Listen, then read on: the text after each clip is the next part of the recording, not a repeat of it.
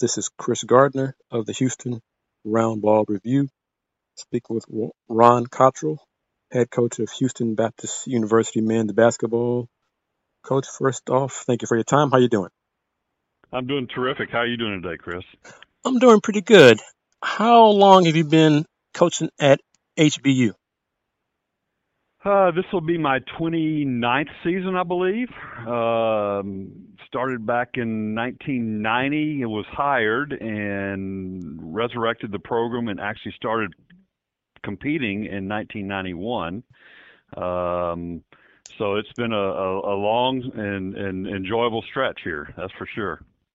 And doing it for 20, going into 29 years, what's your reasons? What's your why to continue coaching?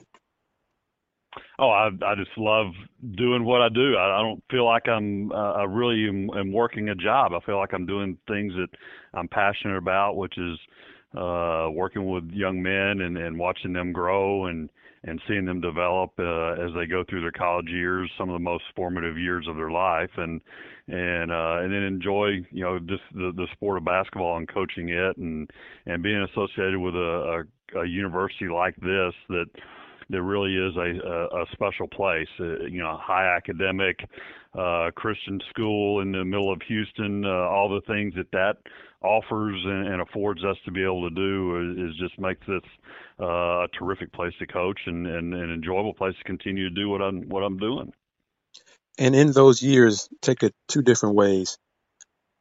Briefly, how have how has Houston changed in all that time? And then next, how has HBU changed in that time?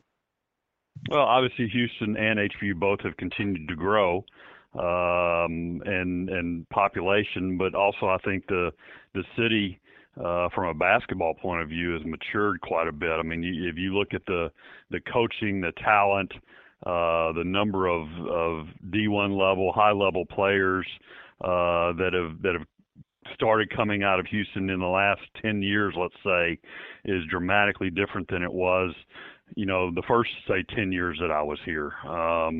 And so I think you see a city that is multicultural, obviously, and brings people from all over the world in, and really basketball ties them together in a lot of ways.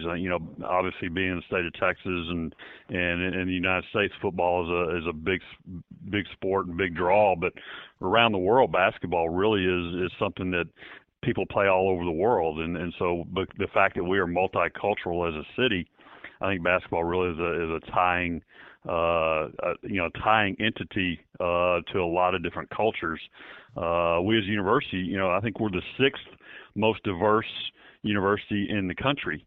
I think that very much reflects who we are around us, who our community is, and so it's neat to be on a campus like that celebrates the diversity and the multicultural environment of Houston in general. And so it's a neat place to work. It's ever changing. The school's growing like crazy and building buildings and all kinds of things going on campus. And so it's fun time to continue to work here.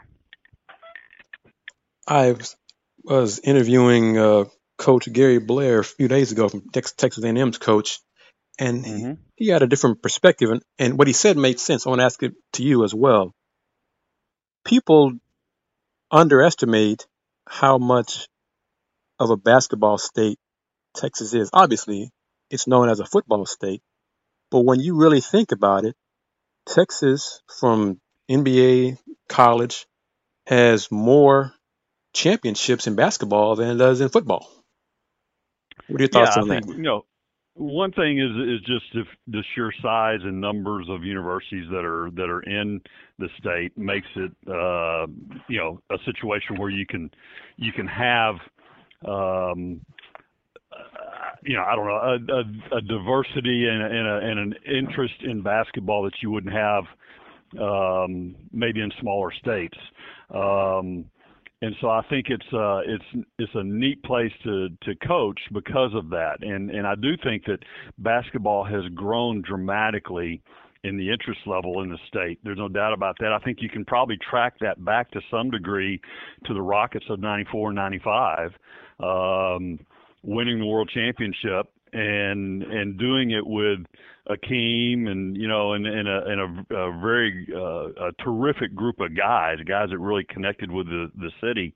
And I think that, in a lot of ways, kind of spurs everything rolls downhill, and starts with NBA and kind of rolls to the colleges and the high schools, and I think that really started the interest level peaking in the state and in the city certainly, and having guys wanting to be, the next Charles Barkley, the next, Clyde Drexler or whatever, and I think that started the trend towards basketball being very important in our state.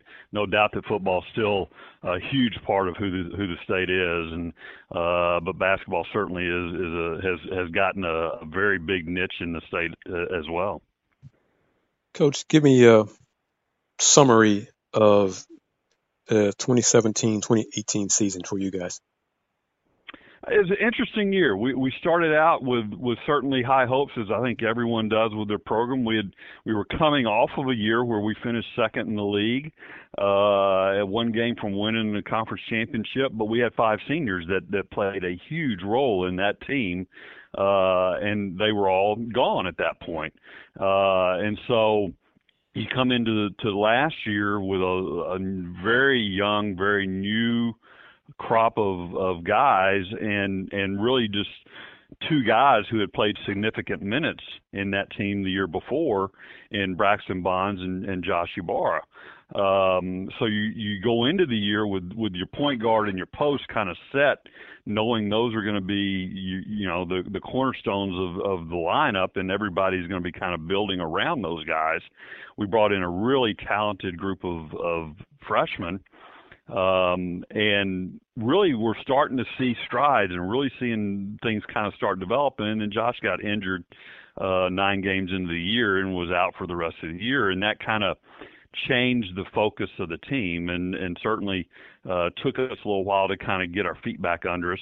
Ed Hart came in and at first was filling in for Josh as the backup post thrown into the starting spot, and then at some point in that time, probably 10 games into go in the season, he certainly started to own the position and realize it was his, and really started stepping up. And I think that you saw us change as a team as that happened, and as those young guys got more and more experience.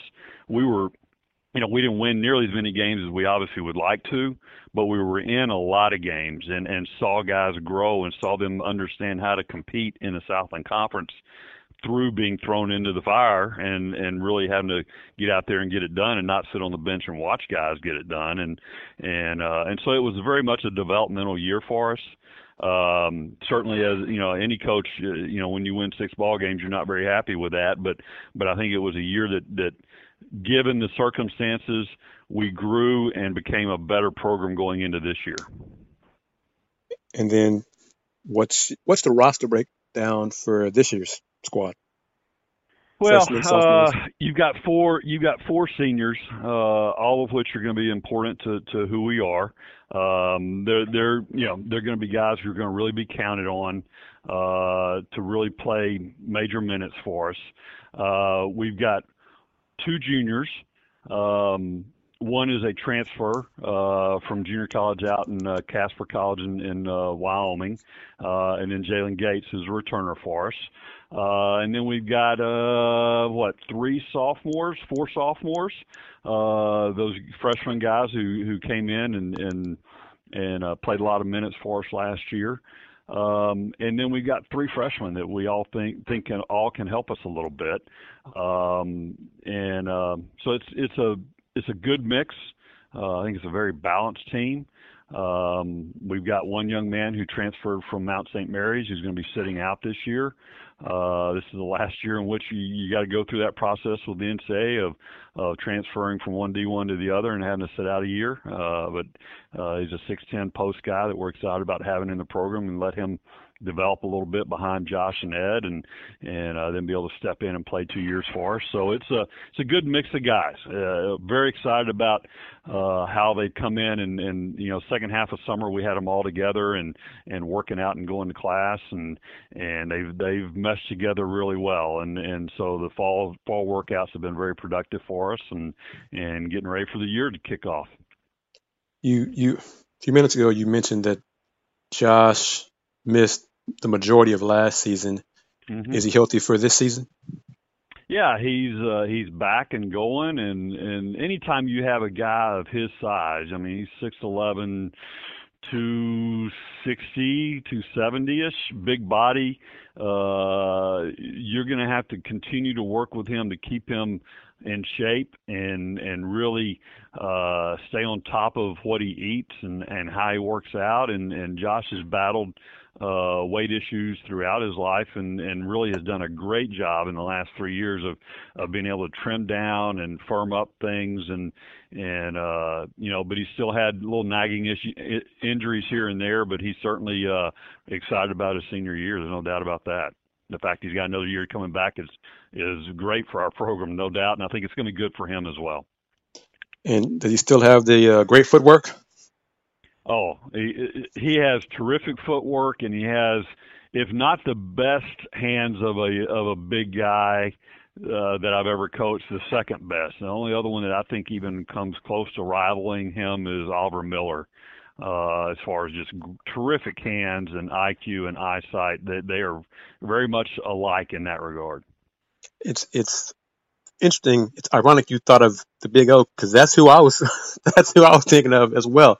Thinking about Josh and Yeah. his hands and his feet. So that Yeah, lets yeah. I listeners know mean, how good Josh there's is. a lot of times in which I think of Oliver, and Oliver and I stay in touch and talk quite a bit. He lives up in Fort Worth area, and Josh has the ability to be every bit as good, if not better, because he is able to control his weight a little bit better than Oliver was able to, but he's got a lot of the same talents, a lot of the same God-given skills, and he works hard at it.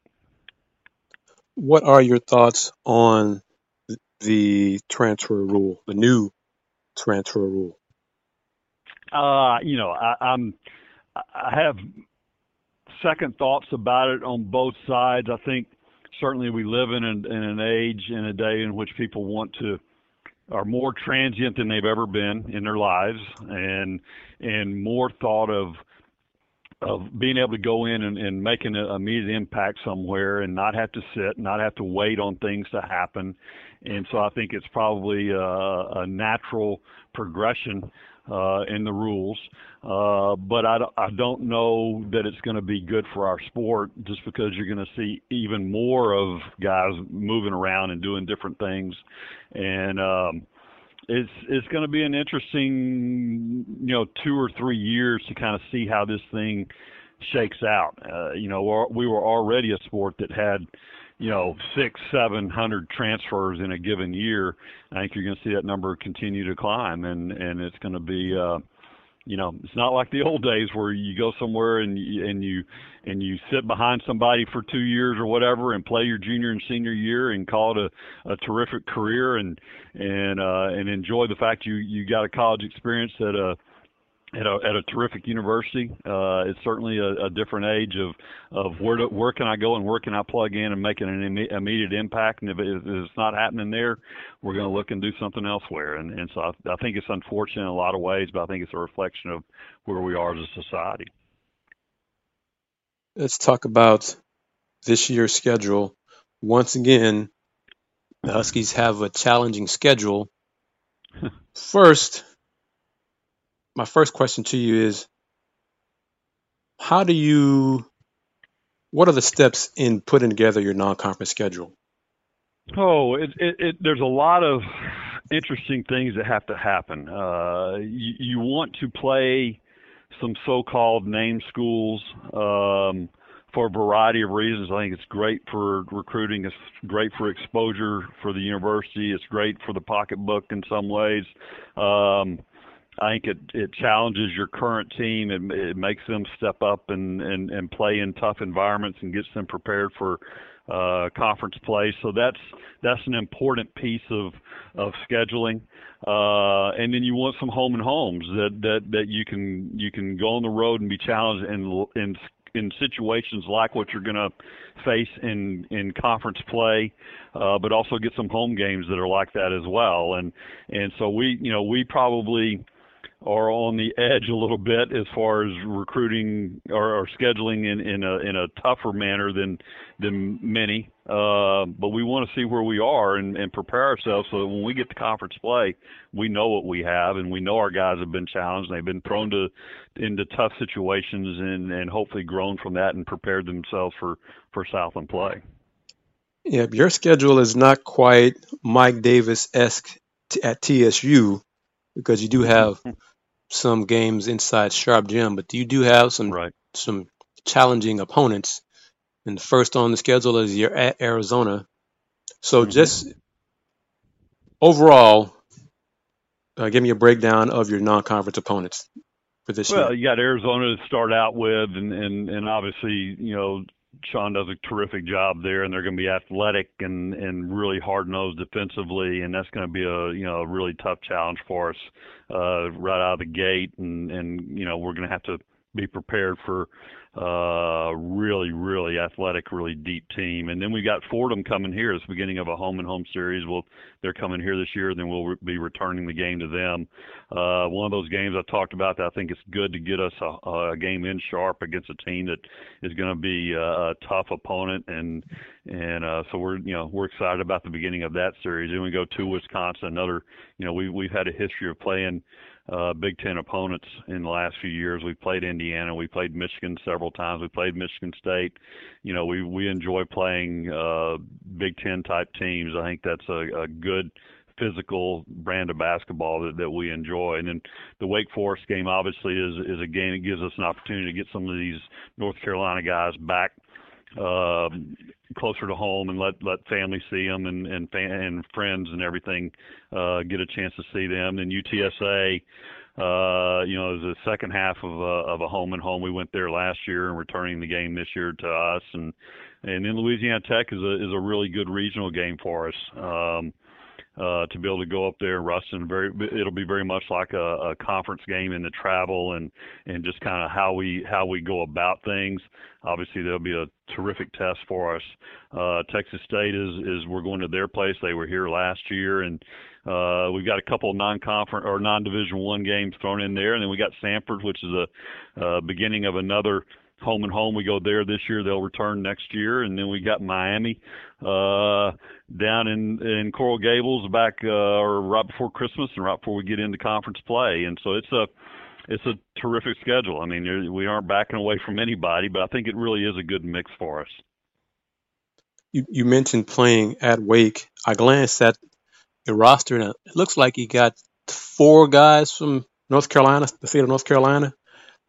Well, yeah, we've got 4 that lived there, 5 who went to school there.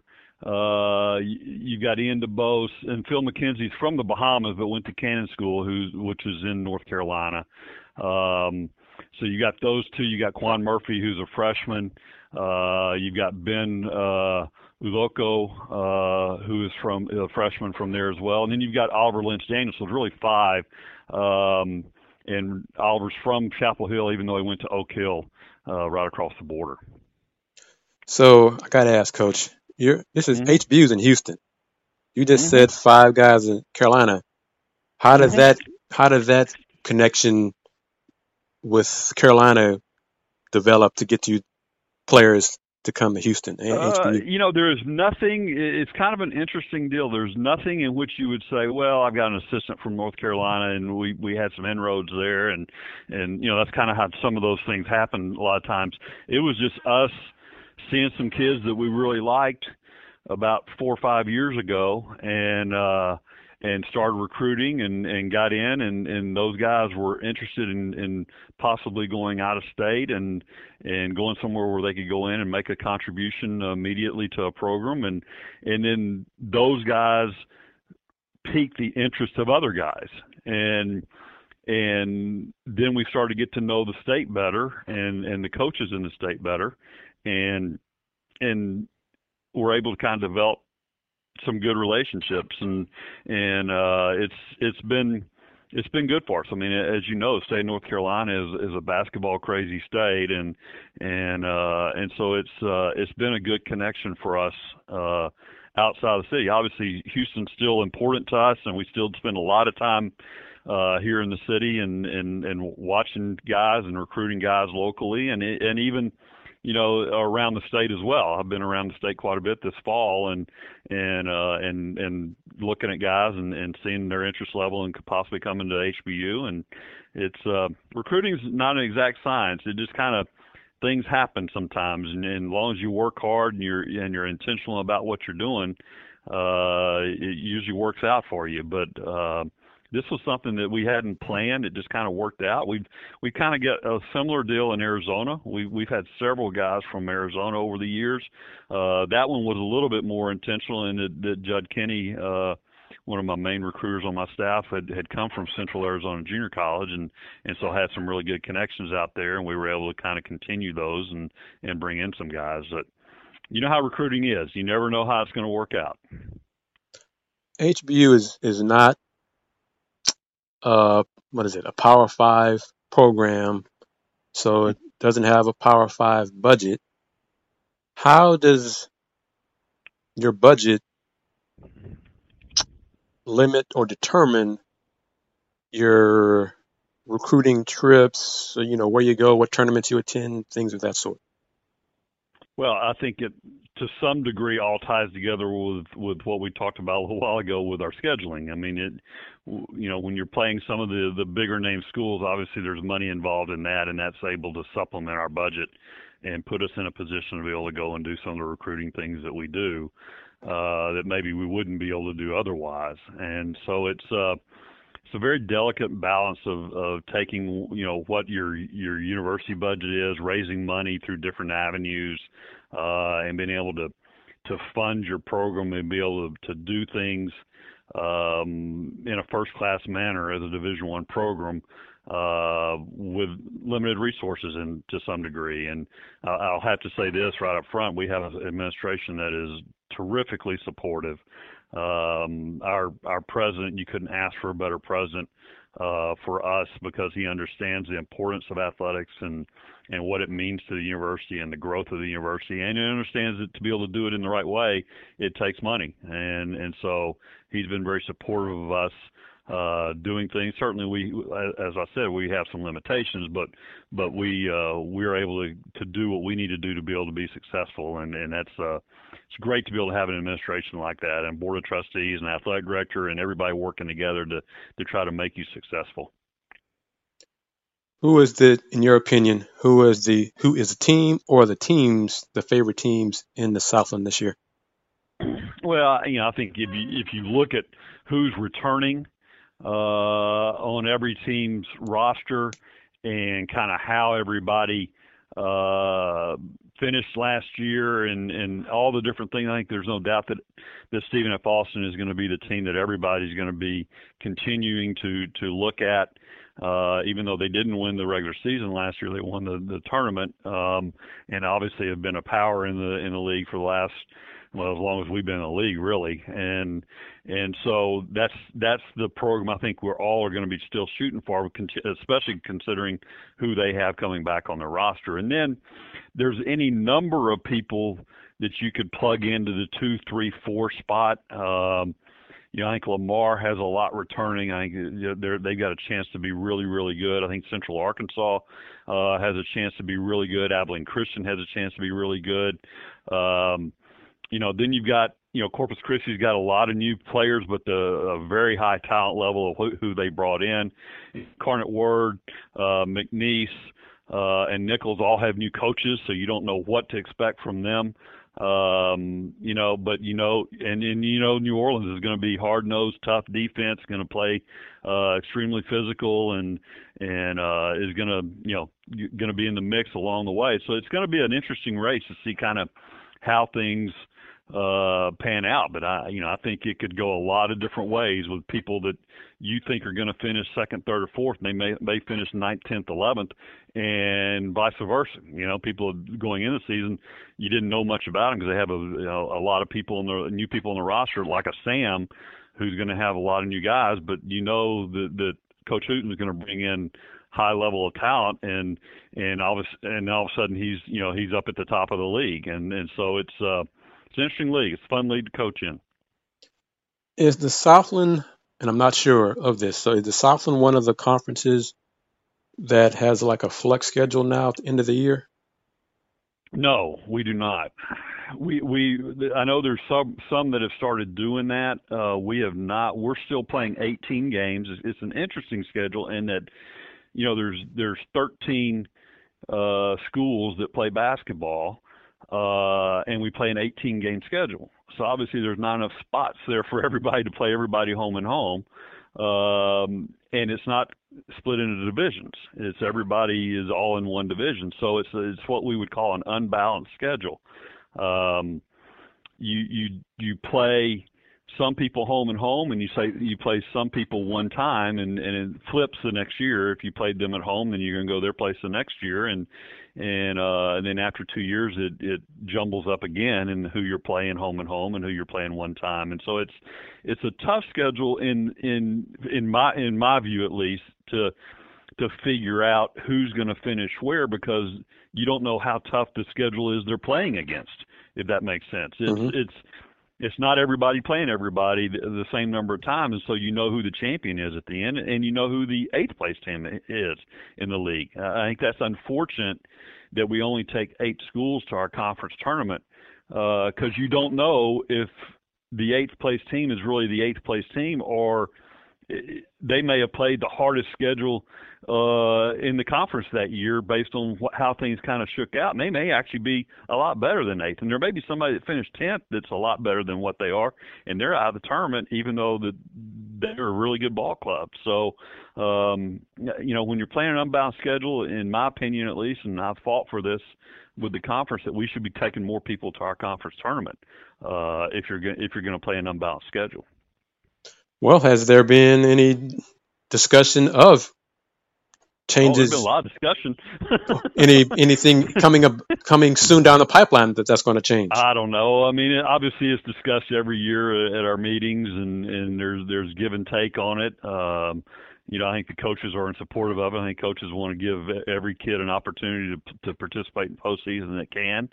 I will say this: I think we're going to a 20-game schedule next year, so we at least get 2 more games to balance out the schedule a little bit more. So you're going to play 2 of those opponents that you were playing once. You're now going to play twice. So it's getting closer to being a balanced schedule. And I think that's good. If we're going to continue to play an 18 conference schedule, the more balanced you can make the schedule, the better, the more fair it is, so to speak. But I still think, we're a league.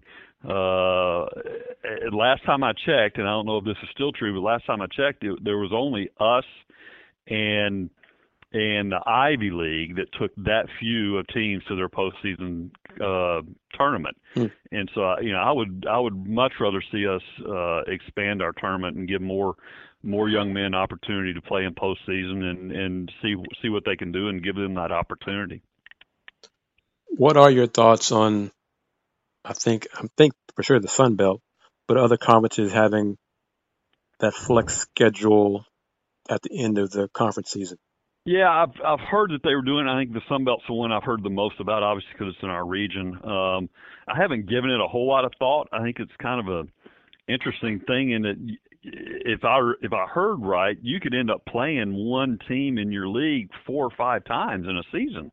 If you played them home and home, and the flex schedule thing changes at the end because you're one of the top tiered teams in the league, y'all play them again. Then you end up playing them again, maybe in the conference tournament. That seems like a lot of playing your top teams against each other.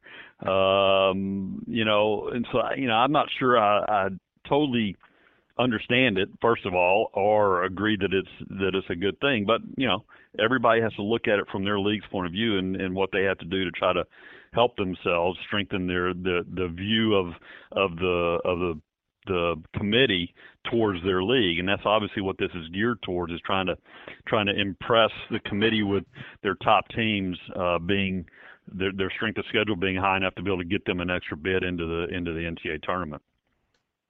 A few more things. Once again, I'm speaking with Ron Cottrell, head coach at HBU, Houston Baptist University. Any thoughts on the NCAA's new metric that they called net to help determine teams for the tournament? I think anything that puts more weight on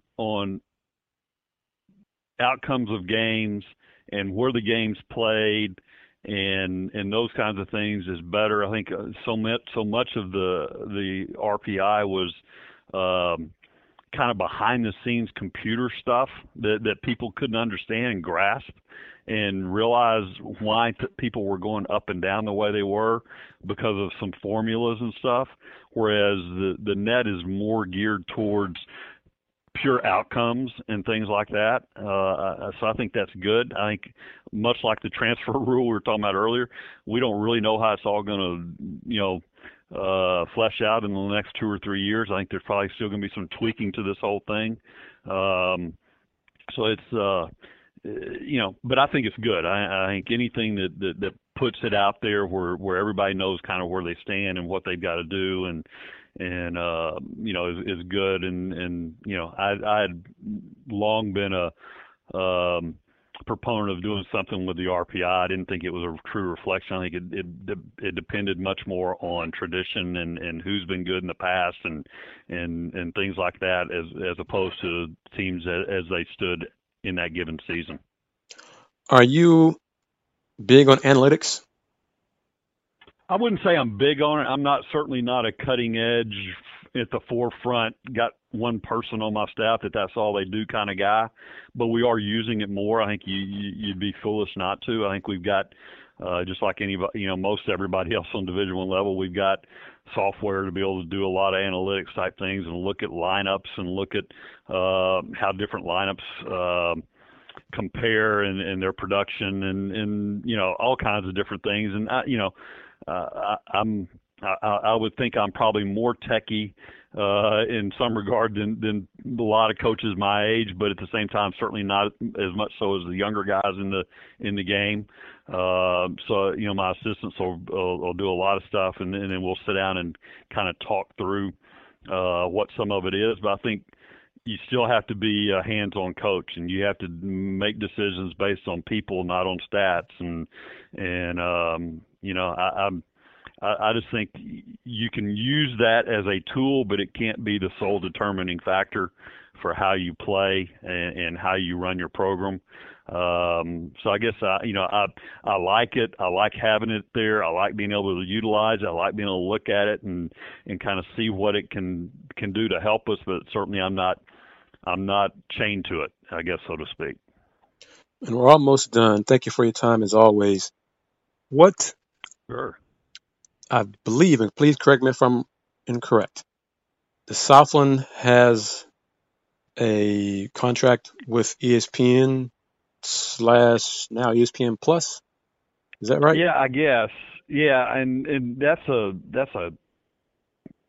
interesting question, actually. I think there's several schools that have particular contracts with them. Lamar, SFA, and I want to say Incarnate Word, I think. And then the conference obviously does stuff within that with the conference tournament and things like that are with ESPN. And then we do several different avenues. And certainly Russ and Renault and the people over in media relations and our broadcasting area could answer that question much better than I can. But I think, aren't your games available on your website or some type of medium like that? Absolutely. Every one of our home games are streamed on our website, and it seems like every year there's maybe one or two road games that for whatever reason aren't, but pretty much everybody, you heard our schedule earlier, pretty much everybody that we're playing is going to have some sort of TV for their games, and then pretty much everybody within our league does some sort of streaming as well. I mean, obviously TV has become not the unusual. It has become the usual. You expect to be able to see your team's games, if nothing else, streamed on the internet. And what are your thoughts on streaming? Have you come across parents or even players on the recruiting trail? Will I be able to watch my son play Oh on yeah. whatever? Anytime you're recruiting someone outside the area, we talked about the North Carolina deal. That's one of the, I won't say one of the first, but it certainly is in the conversation pretty quickly about, we're not going to be able to get to a lot of games. How are we going to be able to see our son play? And so we can talk them through. Look, you're going to be able to see every game in Sharp Gym through the internet and through streaming, and then I'd say 95% of the road games you're going to be able to see. And so that's certainly a part of the recruiting process and the recruiting pitch is to let them know that that's going to be available. They're going to be able to watch every single game in some form or fashion. And as we wrap it up, just as always, as coaches and interviewees, invite people to come see you guys play this season. Yeah, absolutely. I mean, it's. I think people underrate the Southland Conference in the first place. I don't think they fully understand how good a league this is and the level of play that you get night in and night out in our league. I mean, it is a hard-nosed, tough, athletic league that can compete with just about anybody in the country and have beaten a lot of people. You've seen SFA and what they've done in the NCAA tournament and those sorts of things. I mean, you're seeing a very high level of Division I basketball when you come see a Southland game. And then the second part of that is, from our point of view, is Sharp Gym is a terrific place to watch a basketball game because it is small and intimate and right next to the court. Anywhere you sit in Sharp, you're going to be able to hear and see everything that goes on the court. And to me, that's a great environment for someone. You're not sitting way up high and you can't really tell what's going on. You don't know when the whistle blew. You don't know what was really going on. You're going to be right there and be able to, almost like in the action when you come to our games, and be able to see everything that's going on and experience Division I basketball in a way that you don't get in a lot of places. I mean, Sharp is a unique place. Yes, it's small. Yes, it's older. Yes, there's a lot of things that people might say that aren't flattering, but in the same way, people don't like coming playing us here because it's a fun environment, because it is loud, it is exciting. The fans are on top of the action, and so I think it's a unique experience to be able to come in Houston and see Division I basketball in an environment like ours. I think people come out and watch us play, they're gonna want to come back and see it again. Thanks very much, Coach. Ron Cottrell, head coach at HBU men's basketball. Thank you for your time. Good luck this season, and I will try to come see you guys play a couple times this year. Thank you, Chris. You're invited anytime. We'd love to have you come out anytime you want to and see us play. Thanks very much, Coach. Take care. All right. Bye-bye.